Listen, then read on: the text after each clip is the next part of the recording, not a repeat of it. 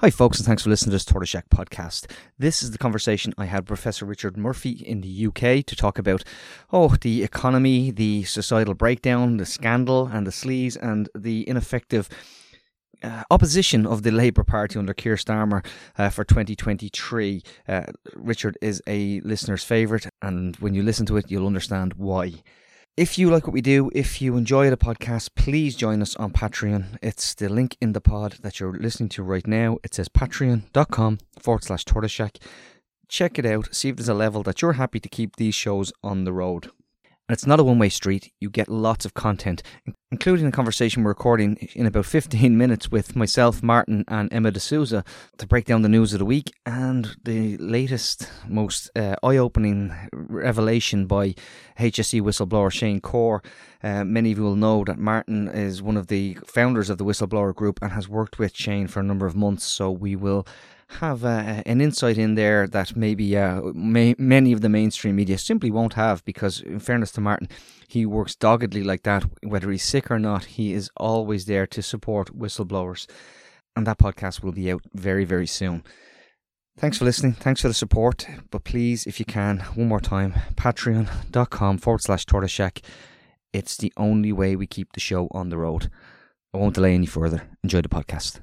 Hello and welcome to the Echo Chamber podcast. My name is Tony Groves and I continue to fly solo. My colleague Martin McMahon is unwell, folks, as you well know at this stage. And I do wish him well, but we all are enjoying the break. Let's be honest. There's a part of us we're all enjoying, less Martin, more Tony. It's all good. Okay. My guest here, Professor Richard Murphy, is smiling because he's like going, no, actually, Tony, the brains of the operation is not here. Richard, how are you keeping? It's good to see you again. Well, I'm doing well, unlike Martin, and I hope he's going to get better. But after 6 months of long COVID, I finally had a month without antibiotics. So for me, I hit my desk if you heard anything. Yeah. It's wooden, and I'm just hoping that I'm on the real mend now. The energy levels are rising. Yeah, there was, before we get into it, that was a serious amount of antibiotics. You've had several, I won't say scares, but you've felt like you couldn't shift the bug, and we people go about this brain fog. It's bloody real, isn't it? You don't realise how knackering something like that is. I had nearly 6 months of this, and it was just round after round of infected sinusitis, basically, which A is pretty ghastly anyway, but B, my body just couldn't fight it off. And so I was, absolutely worn out by the energy expended on fighting the infections, which is why I had 9 rounds of antibiotics in the end. They helped, but whenever I, came off the antibiotics, I was then heading back towards the next appointment with the doctor to get another lot. But it seems as though I'm following the norm of long COVID infections, and after 7 to 8 months, they reckon most people get better, and it looks like I'm heading that way. Well, look, that's great news, but it also brings me to kind of something we do want to talk about, and something that's in common with both islands at the moment, and it is the state of our health service. It is the state of, we have the INMO, or the Irish Nurse Midwives Organisation, talking about balloting for strike action. You have NHS people involved in active strike action. We know it's creaking at the seams. We know if we look up at the north of the island, the health outcomes are the worst in all of the UK, but we've seen it all starting to tip over. We've been talking for a long time now. We've heard two things, that the UK is, it's really struggling post-Brexit.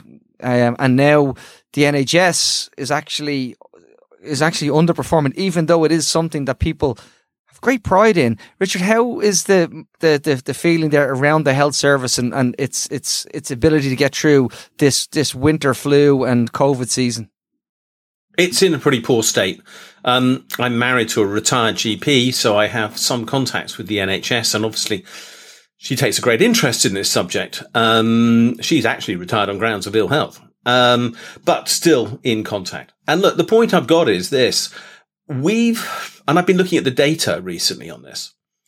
We were horribly behind in the UK on the NHS, despite everything we said about it around the turn of the century. Labour put that right, to their credit. By 2010, they had increased spending on the NHS from just under 5% of GDP to 7.5% of GDP. A massive injection of money, which made the NHS work at that time. But the Tories have kept it at that level or cut it since then. And if you look in terms of what's been required, they have not kept up with the changes in technology. They've struggled with changing in population because the population of the UK has grown, and is still growing, and it's aging, and they haven't allowed for any of those factors. And those demands have made the NHS a completely ghastly place to work. And as a result, there's 130,000 vacancies and getting worse. And in any true market situation, and if the Tories were really believers in the market, they'd say if there's 130,000 vacancies and people aren't applying for them, there must be something wrong with the price we're willing to offer to get people to work for us. But no, they're adamant that it's a 2% pay rise for most people in the NHS. Completely absurd. It's not going to keep people. It's going to get worse. What we actually need to see is the UK, and I suspect this is true of Ireland, but I don't know the data as much, moving towards the European norms on spending on healthcare. Now, if we look at most countries, they're spending 2+% more than the UK on healthcare. A country like the Netherlands is spending over 3% more on healthcare than the UK. And that's why they are creating A, a good health system, and B, prosperity. I mean, you can almost link the decline in the UK's fortunes and the flatlining of real incomes and the flatlining of growth with the end of the investment in the NHS. Why? A very simple connection. You can't have wealth without health.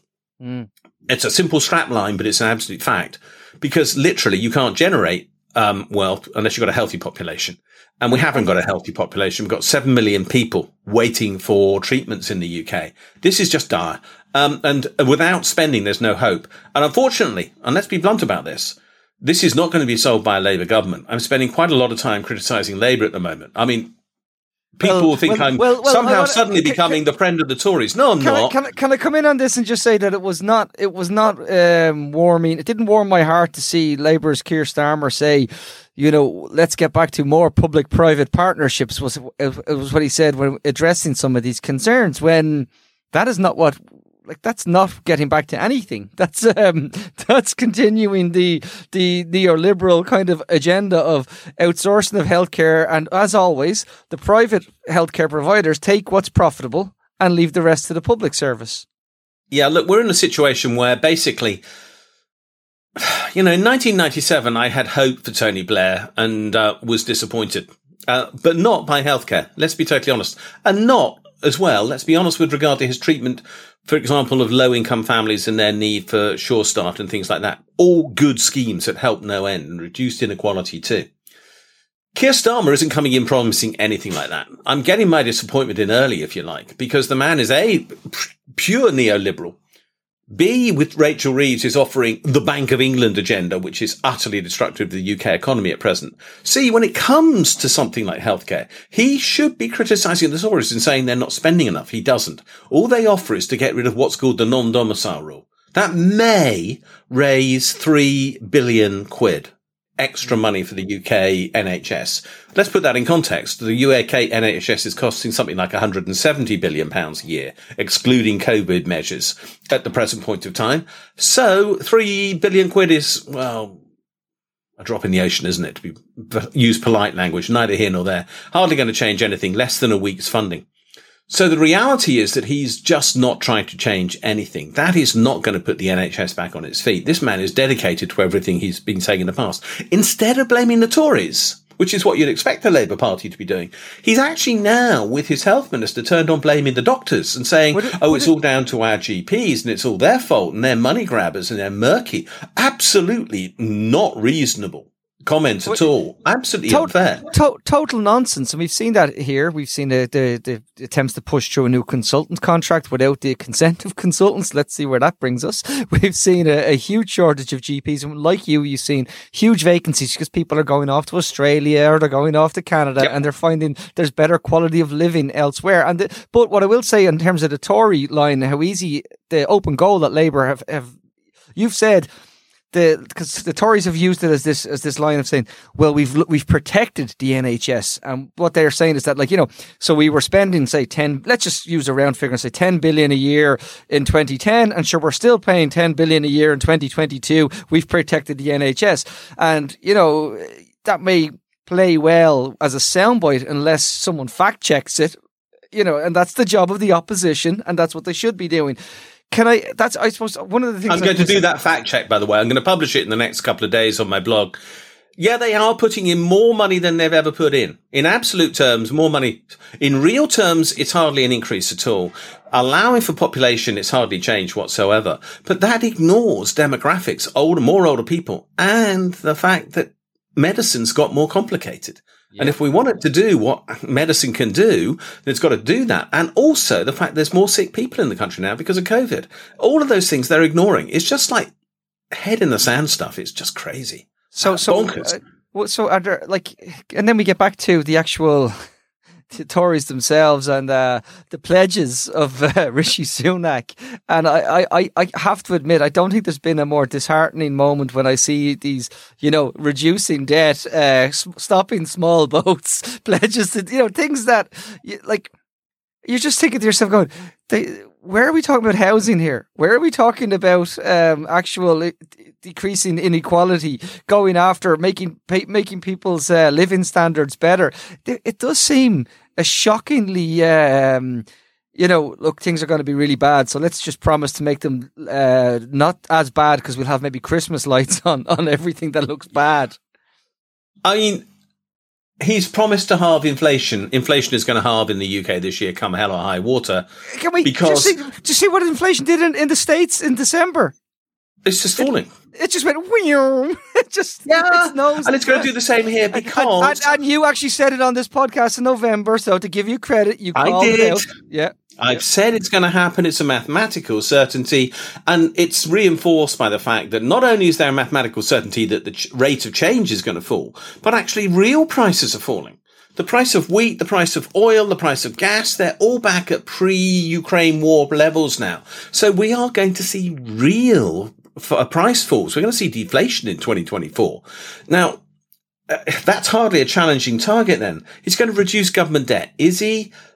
Probably not. In fact, the data that I'm looking at the moment, if we talk about real government debt in the UK, which means taking into account quantitative easing, government debt is going to go through the roof in the UK. It's not going to go down in the UK. So he's talking absolute nonsense there. We talk about small boats. He can't stop small boats by passing laws.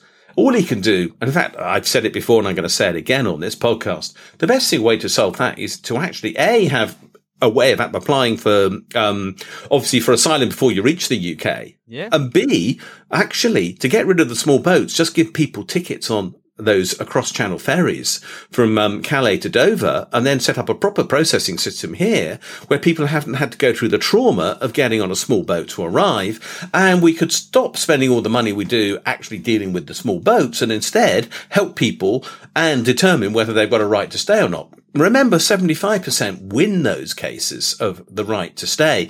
So we need to change the entire approach to that. But can I make a comment on that thing? Because what it's always said that, we don't have a problem as long as people who come here through the proper channels. But the UK doesn't really have many proper channels that are open to people at this stage, And to go back to the health service issue, we've had in Ireland, very disappointingly, we've had some, we've had people protesting at sites of where asylum seekers have been housed in temporary accommodation. We've had issues, and mostly, and it has to be said, working class communities again getting sort of picked on because they're, it's easier to put them there rather than put them in the well-to-do areas. And then all of a sudden it's because let's everybody punch down. And that's a wider issue. The problem is obviously with government policy, but the comments then, they're putting pressure on our health service. I think I'm right, and you can correct me. In Ireland, I know in our health service, it's about 43% of our medical professionals are non-national, to use that phrase. And in the UK, I believe it's even higher, closer to almost 50%. I'm not sure it's quite as high as that. But what I can guarantee you is if you meet somebody who's not of British origin, i.e. born here or whatever, anywhere in the health service, they're much more likely to be treating you than waiting ahead of you in the queue. They're vastly more likely to be the person who's treating you. So this claim that there's a problem created for the health service by immigration is just nonsense. We actually are very heavily dependent upon imported staff. And one of the big concerns is actually the countries we're taking those staff away from. There is no legitimate channel for anyone to get to the UK if they do not come from Iran, Iraq, Syria, and maybe Afghanistan in some cases. Everywhere else in the world, there's no way of trying to apply for asylum here. It's impossible. And therefore the claim that people are arriving illegally because, they should have applied before they got here is nonsense, because there isn't a way to apply before they got here. That's just Tory lies. But going back to those pledges, I mean, let's be clear, they don't meet real needs. And there's quite a lot of interesting surveying going on now about how people are fed up. But there were no mentions of the real things. Cost of living crisis, interest rate rises, cost of childcare, which is phenomenal in the UK now, and crippling young families, difficulty of getting on the housing ladder, as you say, student debt costs, which are now becoming crippling because their interest rates on those are going through the roof. All these things which you would think they could talk about to try and attract real voter interest. Nah, forget them. We're going to pass legislation to turn back small votes. It's just crazy. No green mention at all, of course. Nothing to do with the environment. Not one mention about the environment, which is just staggering. Like if you're talking about boats, small boats, you cannot have that and then not think about the global climate emergency that will see estimates up to 1 billion people on the move because of climate catastrophes. Unless we deal with climate change, one of the biggest humanitarian crises of all time is going to develop, which is people fleeing flooding, basically. We have to, and heat. The combination of those two is going to drive people to move, against their, they won't have a choice. I mean, we don't have a way of controlling that. They've got to move to somewhere to live. And unless we're going to actually say, well, you have to die where you are, I hope we don't, we have to rethink how we handle this humanitarian crisis coming our way. But nothing about the green issues at all from Rishi Sunak whatsoever. This is a completely disabled government. It's one reason why basically I've given up on attacking the Tories. Because, they are absolutely knackered. They're not going to be able to do anything for the next 18 months or so, maybe 2 years while they're in office. They can't appear to pass legislation. They're giving up anything contentious they were planning. They were going to privatise Channel 4. They've given that up. They were going to do an online safety bill, which included a lot of nonsense. They're giving that up. They're putting forward this anti-strike bill, which they say is going to guarantee minimum service standards when people are on strike, which is ludicrous because they can't guarantee them on the days when people aren't on strike. In fact, the minimum service standard they're demanding when people are on strike is going to be considerably higher than they can actually offer themselves right now. So, this is crazy stuff. And it's not going to get through that. It's like saying in the education system that doesn't have enough teachers that you can't open the school unless you have. Actually, don't say that because we don't have that number of teachers yet as it is. It's precisely. It's just literally, it's Walter Mitty fantasy stuff. If anybody remembers Walter Mitty, I'm old enough to. Yeah. And, this stuff, so they are so ludicrous, and so inept, and they cannot deliver on those 5 promises. The one on growth is just beyond their reach. It's just not there. So if we talk about the fact that they're going to fail, then we have to look at what Labour's going to do. And at the moment, Labour is, failing us really badly. The classic gaffe. Yesterday morning, Keir Starmer, leader of the Labour Party, said on television, somebody who's got internal bleeding should be able to self-refer themselves without going to see a GP to a specialist.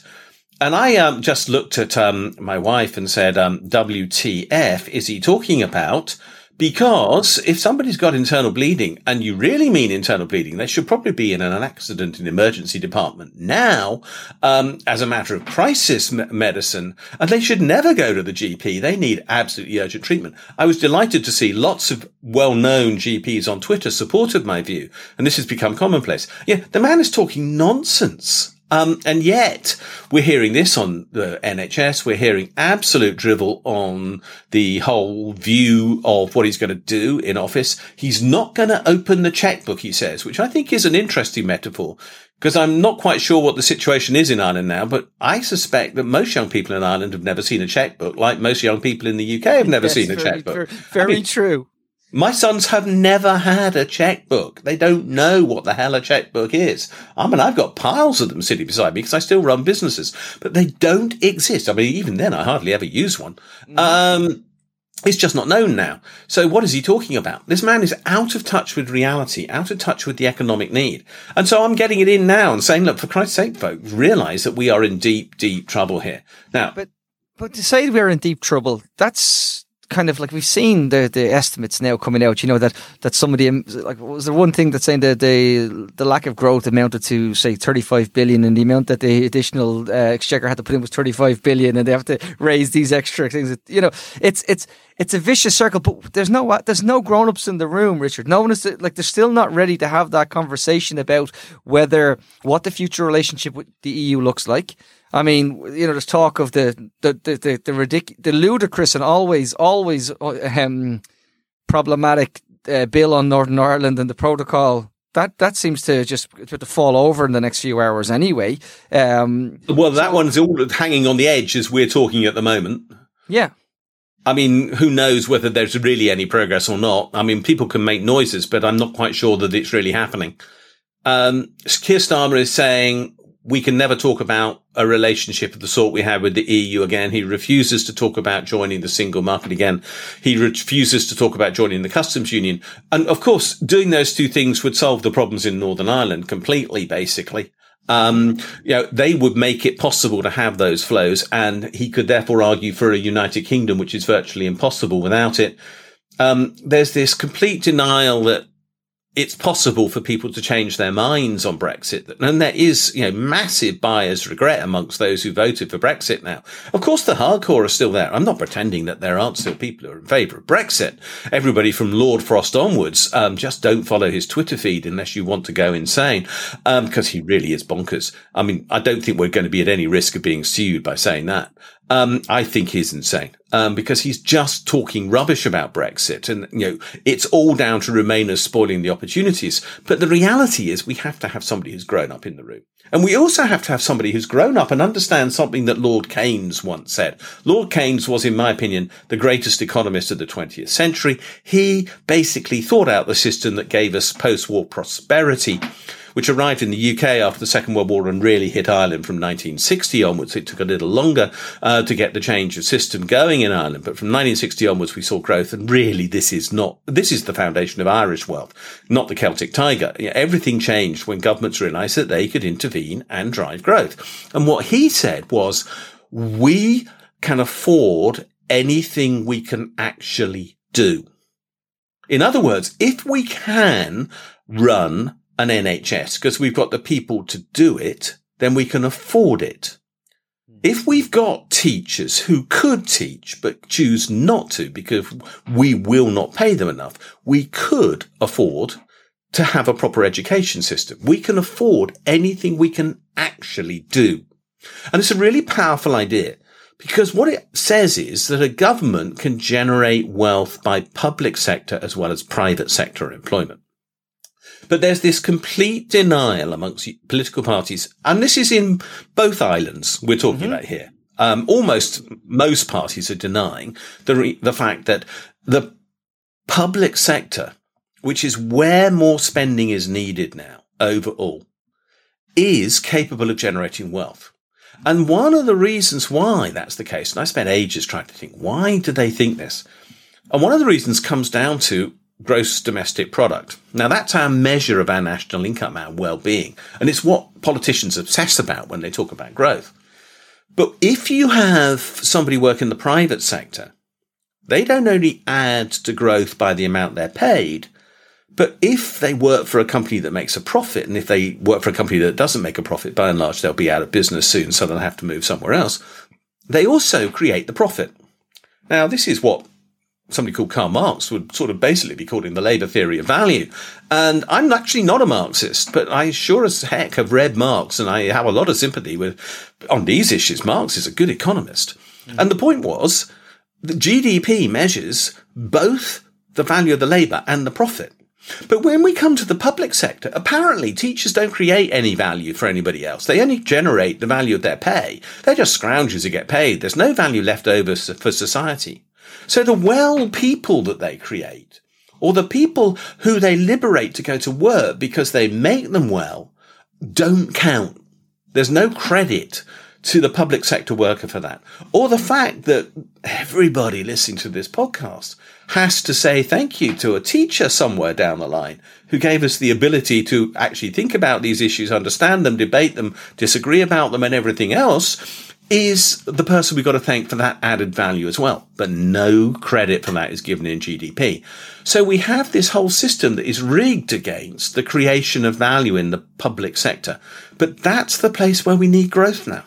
Yeah, and I suppose I want to bring that into stark reality for people. Just think of the last few months in Ireland where we've seen talk of we need, a pay claim by nurses, a pay claim by these public servants, a pay claim by we've seen the UK where people are saying a pay claim by rail workers, and yet we were told by our own finance minister that we need to lift the ceiling for bankers' pay. There was no pay claim. We just needed to lift this because we need to attract top talent. Yes. Isn't it how it's framed, Richard? It's crucial that we look at this and parse it and say, well, actually, during the pandemic, it wasn't the guy who was an asset manager who was keeping the food on the shelves or the hospitals open. Far from it. And yet here we are back in, and the language is very clear. As you said, these are value added. These are vocational. The vocational people, they just have to. They don't add any value. Whereas the guy who apparently can go into a job in a finance house, take advantage of high interest rates with T-bills or the likes of this is a genius. Apparently, Richard. Well, and it's just not true. But they can play around with very large numbers and take a very small margin off them, which still comes out to be a very big number, and therefore claim to be ultra clever. Now, I've worked in accountancy. I do not create the value, and I really will not claim to have created value in the way that a lot of public sector workers have. And I've seen the public sector. I've worked in governance of public sector organizations as well. I have created jobs. I think that's value added. I've created quite a lot of jobs in my life. But I still think that the claim that the financier is somehow worth more than the doctor, the nurse, the school teacher, and a whole load of other occupations, which also exist in the public sector. Let's be clear, they're not the only people we're talking about. Then these people add real value as well. Now, of course, there's waste in every public sector, the same as there's waste in every private sector organization, because we're human beings. We're flawed. We're imperfect. We make mistakes. And sometimes we do a bit of empire building as well. And yeah, none of that's very useful. But the reality is the level of waste in public sector organizations is no higher and might well be lower than in private sector organizations, in my opinion, because boy, I've seen some appalling private sector organizations in my time and had to turn them around and save them from their managers in most cases. I've done that more than a few times. And this is what's required now. And yet what's the answer to everything according to our dear beloved leaders, who are all of the right wing and believers in neoliberalism? Let's have some more of the market. No, I don't want more market. I actually want more state. Thank you very much. Sorry, I actually do genuinely want more state. And I want more experts to actually work in state organizations to direct resources to where they're needed without actually having to have a price tag attached to it to tell me where we're going. Because actually, they don't need a price tag to be able to work out what's required. I can tell you what's required right now. We need a Green New Deal. We need flood defences in the UK and other places. We need new housing. We need lots of new housing. And it has to be affordable housing. We need to deal with childcare. We need to deal with people's costs of literally getting an education. We need to deal with all the sorts of crises that which affect ordinary people. We need to cut interest rates. And the market won't deal with any of those. None of those. Without a clear steer and guidance from the state, none of those issues are going to be solved. And yet we still have politicians telling us just rely on the market. And we are crippled by that. I need to bring this in a short diversion for you, slight tangent, where it would say to you, I don't know if you're aware recently, whereby so Quilcha is the state's organisation in Ireland that organises our forests. Okay. Yep. I know. Yeah. I mean, and what we're outsourcing, we're selling them effectively to a British fund manager so they can privatise our woodlands. And you're just thinking, if you really wanted to be serious about what we're trying to talk about, when you mentioned something like the Green New Deal, I mean, like if let's say this was a money maker. let's just say I had woodland and it was a money maker, and I want to flip it. Surely this goes to something like where you're talking about, well, actually, that's a sovereign wealth fund in the making. That's something that we create a common interest of. This is where the state steps in. But no, the answer has to be international finance, and let's see what we can do in terms of making a profit out of this or return that. And we don't benefit from it in the long term. So that kind of, if we can't get that right, how can we get serious about actually the housing projects that we need on both islands? We have a huge housing price. Yeah, I know. And on moving to renewables, because my big fear, and it remains my big fear, is that when we do move to renewables in Ireland, and they will build wind turbines, they'll build offshore, but they will be owned by some Canadian pension fund, and we won't own the infrastructure, and that is my big fear.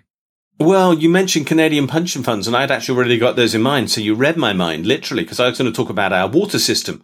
In the UK, in England, water is privatised. In Wales, it is still government owned, and in Scotland, it's slightly complicated, but it's more government than not. So we have different systems in the different countries, but in England, it's privatised.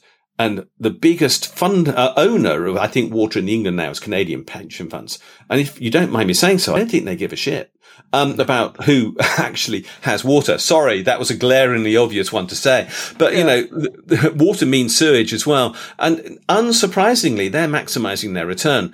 Our railways are very largely run by nationalised industries in the UK. It's just that the nationalised industries in question are the railway companies of Germany and France. Who don't allow that to happen in their countries. No, but they can run railways in the UK for profit. We have some pretty massive. I'm on the east coast of the UK, and we have some pretty massive wind farms out offshore here. Now, I don't take any objection to those, and I'm a bird watcher. I like wildlife, and I like scenery and everything else. I actually rather like wind turbines. There's something rather comforting about them, I think. But I don't care that they're there, but who owns them? Well, Denmark more than anybody else. Why? Because they've got the technology, they bothered to invest and so on. It's ludicrous. Everyone, it's not only is it the private sector who've got the answers, but it's the private sector elsewhere who've got the answers. And you always wonder how many chains of command there are in between, in particular, how many companies that are diverting profit in between. Because that profit is going to be diverted to Denmark. Why wouldn't it be? That's where they are owned. They're not going to want to declare any more than they have to in the UK and pay any more tax than they should in the UK, because that's what their owners will want. And that's always been the way it's worked. And so, we're just being stripped of assets all round still. And this makes no sense at all. And the opportunities to change this are what, frankly, serious politicians should be talking about. But it's not even on their agendas. They're talking about, you can have a referral from me by yourself to a consultant in the NHS if you want, if you've got internal bleeding, and you'll be dead before you get there. They're so ignorant. I hate to say it, but I'm getting really angry about the level of ignorance. Who do they talk to? Who are they getting advice from? I know several quite prominent US economists, and we get involved in chats, and I'm not going to name them because that would be unfair. But these people are well known. And one sent me a Twitter direct message. I think it was last week. And again, I'm going to use the phrase WTF because I think that's what the person in question said. Who's advising Labour? And what are they doing? Because it's just unbelievable, in our mutual opinion, that they can be talking about what they are. It is so ignorant and so dangerous for a country that needs radical transformation. And we all need radical transformation because, the neoliberal era reflected a time when we thought we could abuse the planet. And now we live in an era when we can't abuse the planet. We realize that there are no free gifts of nature. There's a fundamental shift required in our economic thinking. This is a Kuhnian paradigm shift. If I am going to go into sort of academic jargon sort of style stuff here, Kuhnian paradigm shift. Kuhn thought the idea up. Paradigm shift. Literally, the world looks different now from what it did before. That's all I'm really saying. And this is a massive demand for rethink of how we organize the economy, and that demand is not being met. And I don't think it's being met anywhere seriously. It's certainly not being met by anything I see in Irish politics. No. And I don't see that here. I mean, and including the opposition parties, the ones who have the opportunity to influence debate. I mean, I don't see Sinn Féin really running this either. No, neither do I. And I'm very skeptical about where they want to move, or will they just rush to put a new suit on the same turd? Well, that's my fear. Yeah, but like, I mean, I look at Spain, for example, and Spain has not had a great economy for years and years and years, and yet they've managed to, because of their early adopters of renewables, of their ability to take the actual standard basket of goods that people need, they've managed to say, well, actually, the least impacted by inflation because of these simple steps. They have done well. And Portugal's done well, by the way. Remember, Portugal is a good example. I had the deputy vice leader of the Socialista Partido Socialista, who's the party in government the last number of years from Portugal. João Pina joined me again last week, and he was laughing because they're doing so well, yet they're already at each other's throats. There's another cabinet reshuffle, and he's and I'll let listeners behind the curtain for a moment. He said before we came on, he said, "Hi Tony, João Pina from the People's the Judean People's Front, not the People's Front of Judea." And so and that is again, yeah, so typical of the left, but also, I mean, they have believed in the state when they had to. And they had no choice but do it, really, because Portugal was in a mess. And it's an interesting case of how they dealt with the whole pressure in a way that Ireland didn't, with regard to the fact that they were, of course, one of the states that needed real support. And they had supposed austerity imposed on them, and they dealt with it and they managed it. And they've done a transformation which is really to be looked at and probably to be used as a case study. I should probably know more about it. But they're an obvious example. 38% increase in the living wage, like stuff people wouldn't dream of. And we're fighting here now with saying actually we haven't kept pace and where it needs to be. No one is arguing that Portugal is a socialist utopia, but we're saying the steps that they've gone from during when they were one of the unfortunate pigs, if you remember that phrase. Yes, I do remember. I wonder whether I could use the term or not, but obviously it was there. We're thinking very much on the same lines here. That was it. Like, and we had to suck that up and put up with it. And yet Portugal said we'll invest in this, and we've seen that actually. I think The Economist in December picked them to be the stars of 2023 in terms of what they're expecting from them. That's if they can stop tearing lumps off one another within government. But nonetheless, Richard. But I go back to that thing, if I can, that Keynes said, that we can afford anything we can actually do. Because what some politicians, and I think the Portuguese did this, they realised that if you pay people a bigger living wage, they go and spend it. Yeah. Because if you give a tax cut to the wealthy, and I don't know whether we've covered this ground before, we might have done but it's worth repeating. If you give a tax cut to the wealthy, they just save it, or they put it in the Cayman Islands. Either way, the money's out of circulation almost immediately. If you give money to those who actually can only just make ends meet, or even can't make ends meet, and that's true in the UK of anybody on 30 grand or less a year, so hard to make ends meet. If you've got a family, God knows. I'm fortunate. I don't face that crisis, but I know vast numbers of people do. Now, if you give them money, they will spend every penny of it. That's after, of course, you've taken some tax off it. So first of all, this is the absurd thing about the pay rises we're talking about. The government says it can't afford to pay a 10% pay rise to nurses. If it gives a 10% pay rise to nurses, on average, it'll get 40% of that back straight away in tax and national insurance, employers and employers' national insurance plus taxes. So the money already, 40% of the pay rise is funded by the nurses themselves. They are going to fund a large part of it. They're going to spend every penny they get out of that money because most of them will have families and mortgages and goodness what else. The money's going to go straight into circulation.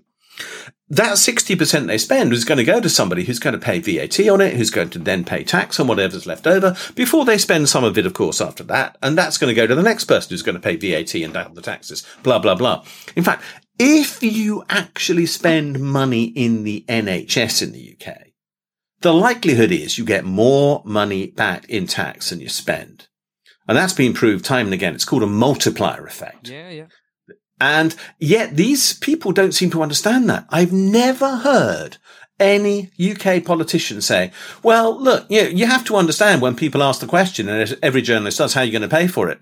The nurses are going to pay for part of their pay rise. And then the people they spend their money with are going to help pay part of the pay rise. And then the people they spend money with will help pay until we actually get all our money back. What are you worried about? And that's what Portugal realized. Increase minimum pay and the economy will grow. I'll give you one real... It's going to be killed by it. It's going to grow because of it. Portugal so they've also, like everyone else, they face these challenges. One of the things they discovered in the last couple of years was they, with the increase in living standards, obviously rents were increasing. So they said, okay, we need to do something. They dipped their toe in the market like we did with the real estate investment trusts. But they've selected for this year as a project to build, I think it's something like 50,000 student accommodation units that will be owned by the state. Now, up the road from me, there's a private one owned by, yet again, another pension fund student accommodation unit paying huge money to this.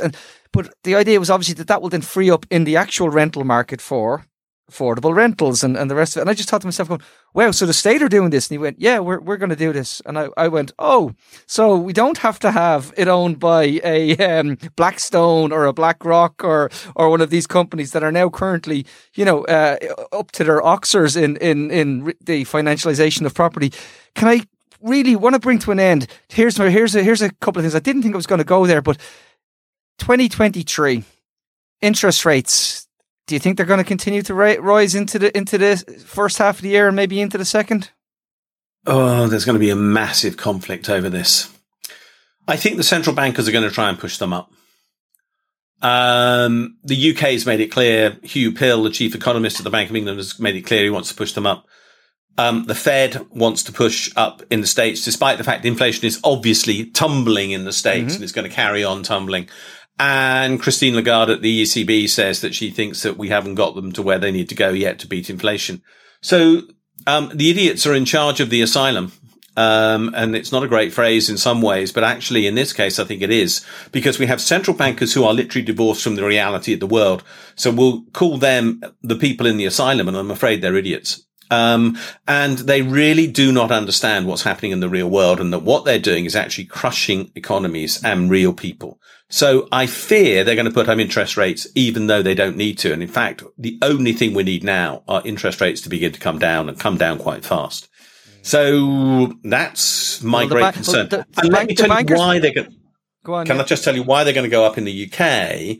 This is not quite so true in Europe, but it could be. All the central bankers have become obsessed with this thing called quantitative tightening. And that involves selling off the bonds they bought under the quantitative easing program, which was what funded the COVID crisis and the bailing out of banks and everybody else in 2008. They now want to sell all those bonds back. And the only way they can persuade people to buy those bonds is to offer a very high rate of interest on them.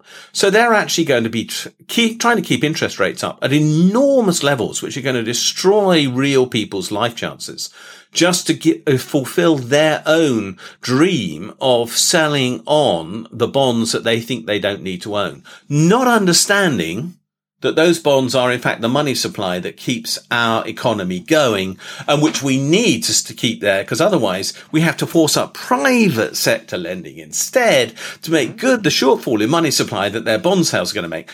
Double whammy for the economy if they do this. High interest rates and a shortage of money supply. Recession, here we come. And that's what they're doing. So I'm afraid to say, I'd love to say they're falling, Tony. I have a horrible fear they're going up. And that to me means that 2023 is going to be grim. I share your concern. I think there's at least two more interest rate hike cycles before we maybe plateau. And they will want to plateau for a long time because, as you say, so just to put that in listeners, what they're trying to do is take that money out of the system. And when they want to take that money out of the system, it means that, so if you're a homeowner with a mortgage or if you're paying an interest on anything, you're going to be, you're suffering on the outside. But if you're like, let's say you're looking for investment, and we've seen this already where we've seen in Dublin, planning permissions for these built-to-rent apartments, they're saying, well, we're not making them now.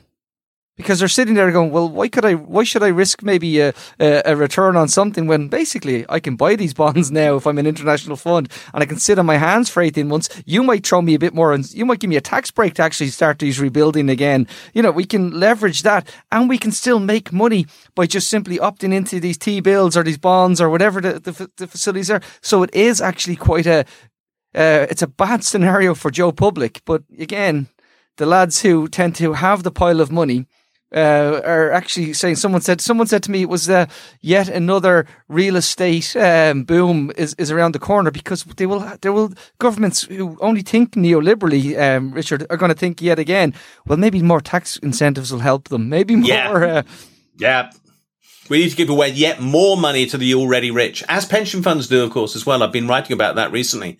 We are going to have very real high interest rates for a long time. And since 2008, we've had real negative interest rates. In other words, it's actually paid you to borrow money, because basically inflation has, surprisingly, because there's been inflation, but interest rates have been so low, you've actually been seeing your real cost of your borrowing actually being negative because it's being written off by inflation. That's not going to happen now, because inflation is going to be negative potentially by 2024, but interest rates are going to be very high. So very real high positive interest rates, which are crippling. It's really ghastly. And the very last thing then, and I'm sorry now, and I know you're conscious of time, but bear with me. That means all of this from because we missed it. We missed the boat on getting that cheap money to start the Green New Deal that you talk about all the time. Does this put this whole thing in Davos that's happening in the next few days on the never, because these lads are going to say, well, look, we just don't have the money for it now. They are going to say we haven't got the money for it. They're going to say we can't do it because we've got to sell off the bonds that we already own. We can't do quantitative easing again. That was a trick that they will claim created inflation. There's absolutely no evidence of that. So they're going to say all these things. I mean, it keeps on reminding me of something that George Osborne, the Chancellor of the UK from 2010 to 2016, used to say. And that was, Labour should have repaired the roof when the sun was shining. Actually, the sun shone all the time he was in office, and he should have been spending, because there were real negative interest rates for the government during that period. Money was so cheap they could have spent to actually deliver the transformation we needed. Now we know we need the transformation, and the same party is delivering us incredibly high interest rates. The sun is no longer shining and the roof has definitely not been repaired. And so we're still stuffed, to use a technical term. And they're now going to say, because we're stuffed, we can't do what we should have done when we didn't realize that low interest rates gave us the opportunity to do it. It's as if they can actually turn anything about their own incompetence into an excuse for delivering more incompetence. I mean, it's literally, they compound it. Incompetence squared, perhaps we should call them, or something. Well, unfortunately, we're not immune from it on this island, and I do worry that we're going to see, eventually we have to have an honest conversation. Ireland is outperforming all of these issues on the basis of 4 or 5 major corporations that use us as a really effective tax avoidance system, and that party's going to stop if others find themselves in negative. They're going to say, "Hang on, what's going on there?" So we have to be honest about this and understand also whether it's morally right to do as well, because, we talk about nurses. We know what that means for other countries who can't fund services if they can't collect the taxes. That is the reality of this. Richard Murphy, thank you so much again for your time today. People read Richard's blogs, check him out on Twitter. The stuff is always on the zeitgeist and giving it in a way that is easy to understand, and actually then be able to break it down, and you feel like you've learned something, but you also then maybe be a bit dispirited afterwards. So sorry about that. But look, at least it's the truth. At least it's the truth. We're going to leave it there. We have got, I think we're going back to John Schwartz from The Intercept in the US in the next day or two. Hopefully John is going to join us if we can get something in the diary. And I know we have, actually here's a good one for you. We have Hugh O'Connell from O'Coulon, is a housing cooperative, and they're a not-for-profit developer. And they've built homes, 3-bedroom homes, A standard, passive rated, for €220,000. It can be done. We don't need these developers that are telling us it'll cost 385,000. He's building them, and they're passive standard. So, let's get to people who have those solutions. Thanks for again, Richard, and thanks for listening, folks. And we will talk to you all very, very soon. Take care. Bye-bye. Tony and Martin and Tony, speaking